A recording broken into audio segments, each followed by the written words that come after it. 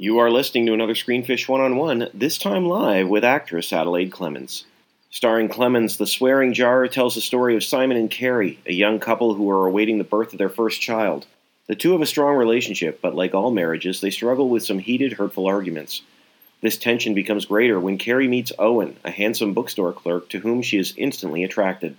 In this one-on-one, we speak to Clemens about the past informing the present, what Carrie's looking for, and whether or not time heals all wounds. Welcome to the conversation. Welcome to Screenfish.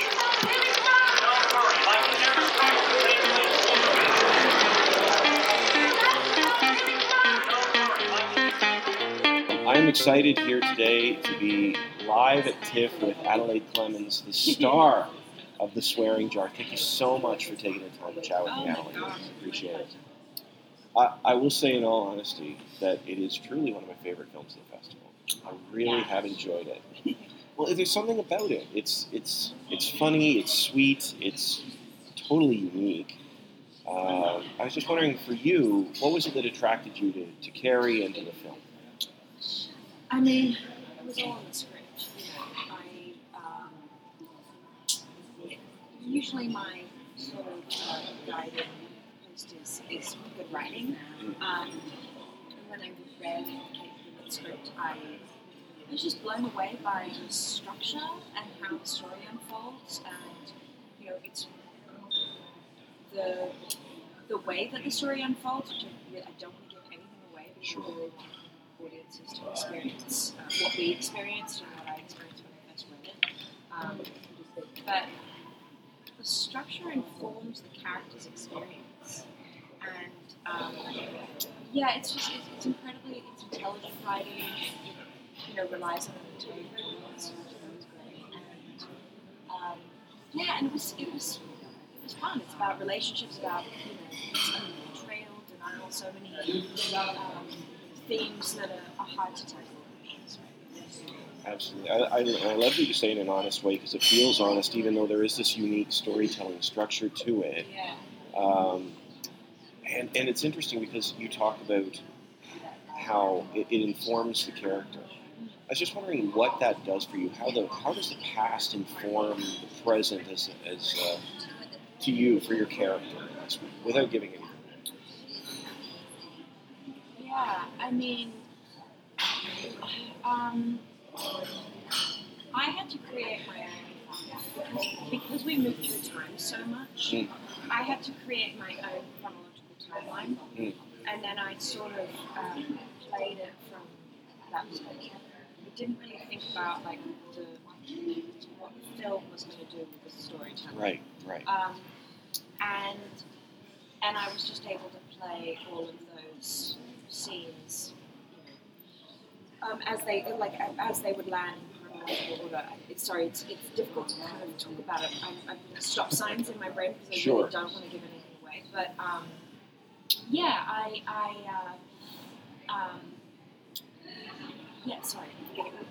I was just saying how you think the past informs the present, because I don't want to give anything away. Yeah, I think all of our past informs our present.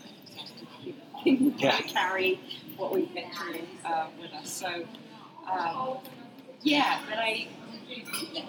when people watch the film, you can ask me that question. Yeah. It's fair.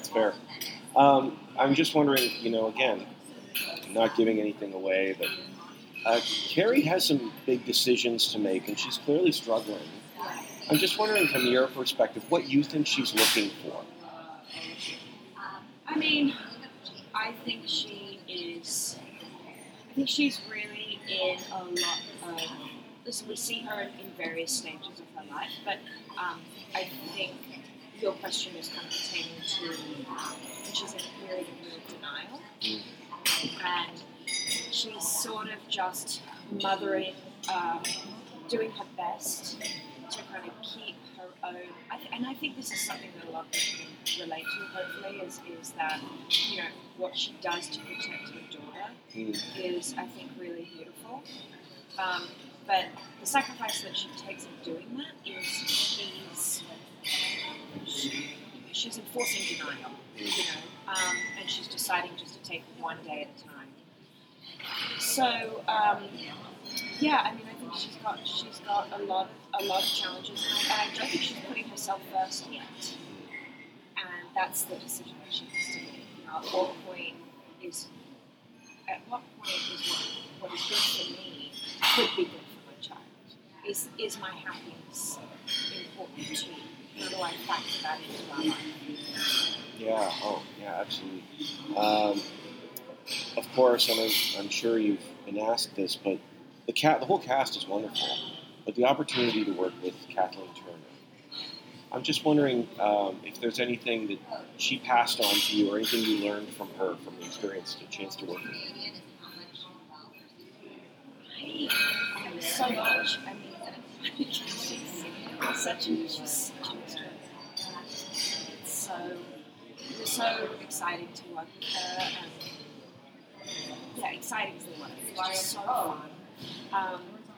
And you know, I think she's still in love with filmmaking and acting and storytelling, thinking about like how does my performance serve a story? And I think that we're very much aligned in like we both have a love of film, a love of acting, a love of theatre, a love of storytelling, and she's just incredible. You know, she's got such stamina and passion to be like that's what I want. You know, and that's what I love about acting. I remember like watching. Judy Dench. The Notes on the Scandal. Is it Notes on the Scandal? Judy Dench. Not sure. Yeah, Kate Blanchett and Judy Dench. And I was like, I want to be acting in my 60s. I want to be acting when I'm in my 90s, 80s, 90s. But yeah, that's what I love about this film, about this career. We can do it, and the roles change, and we change. Yeah, absolutely. This may be a difficult question to answer. Yeah. I got a couple ones that may be hard to answer. With one of the ones I was wondering too, the film is called The Swearing Jar, and the swearing jar is one of these things which is sort of throughout the film, and I don't necessarily mean practical. Yes, again, I don't want to really give away what the jar is used for, but I mean, lots of parents use a swearing jar. You put a little money in for person. I'm just wondering for you, what you think the significance of that jar is to the film, to the story. Is there something more to it that... Yeah, I mean, for me, I don't know that it's, I don't think that there's anything, I don't want to kind of like infer that there's a metaphor there or anything like that, or the end happy happy, you know. I think what it could, sorry, it is hard to pronounce it, but I think what's intriguing about it is that it's a commentary on parenting and how like we want. I'm not a parent, I hope to be, but I have a lot of my friends are getting pregnant, having kids, and I'm around a lot of parents right now, and I think that there's a lot of commentary, and I think society right now has a lot of judgment and kind of like how-tos on parenting. Mm-hmm. And I think the swearing jar is like, Carrie and Simon preparing to be a parent and like putting all these expectations on themselves. And what ultimately happens, how could they ever prepare for it? Right. So I think that's sort of, it's kind of, it's a nod to that. Yeah, for sure. Do you think that time heals always? Because I think a lot of these characters, every character in this film to me was broken in some way or searching for something. And since this is a film that plays with time, I was just wondering from your perspective if you think that time heals wounds. Yeah.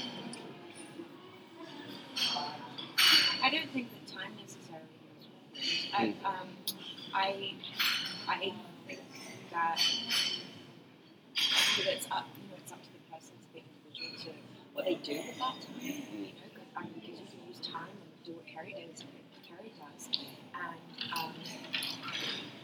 and sort of immerse yourself into a state of denial for a while, and you won't even know that you're doing it. You can wallow in self-pity if you want, and that will completely stagnate you for however long you want. But I think it's like, not to like take myself seriously, but like, I don't know, I think it's, you know, I think what bravery is in yourself honestly, and I think that's what this film does. Absolutely. Just as we wrap up, Adelaide, I'm just wondering, what do you hope people or audiences take away from their experience in this way? I hope that they can just watch a good movie and, you know, laugh at whatever, you know, is on, whatever they need that day that they I appreciate that. Thank you so much for your time. The film truly is wonderful, and I wish you the best. Thank you so much. I appreciate it.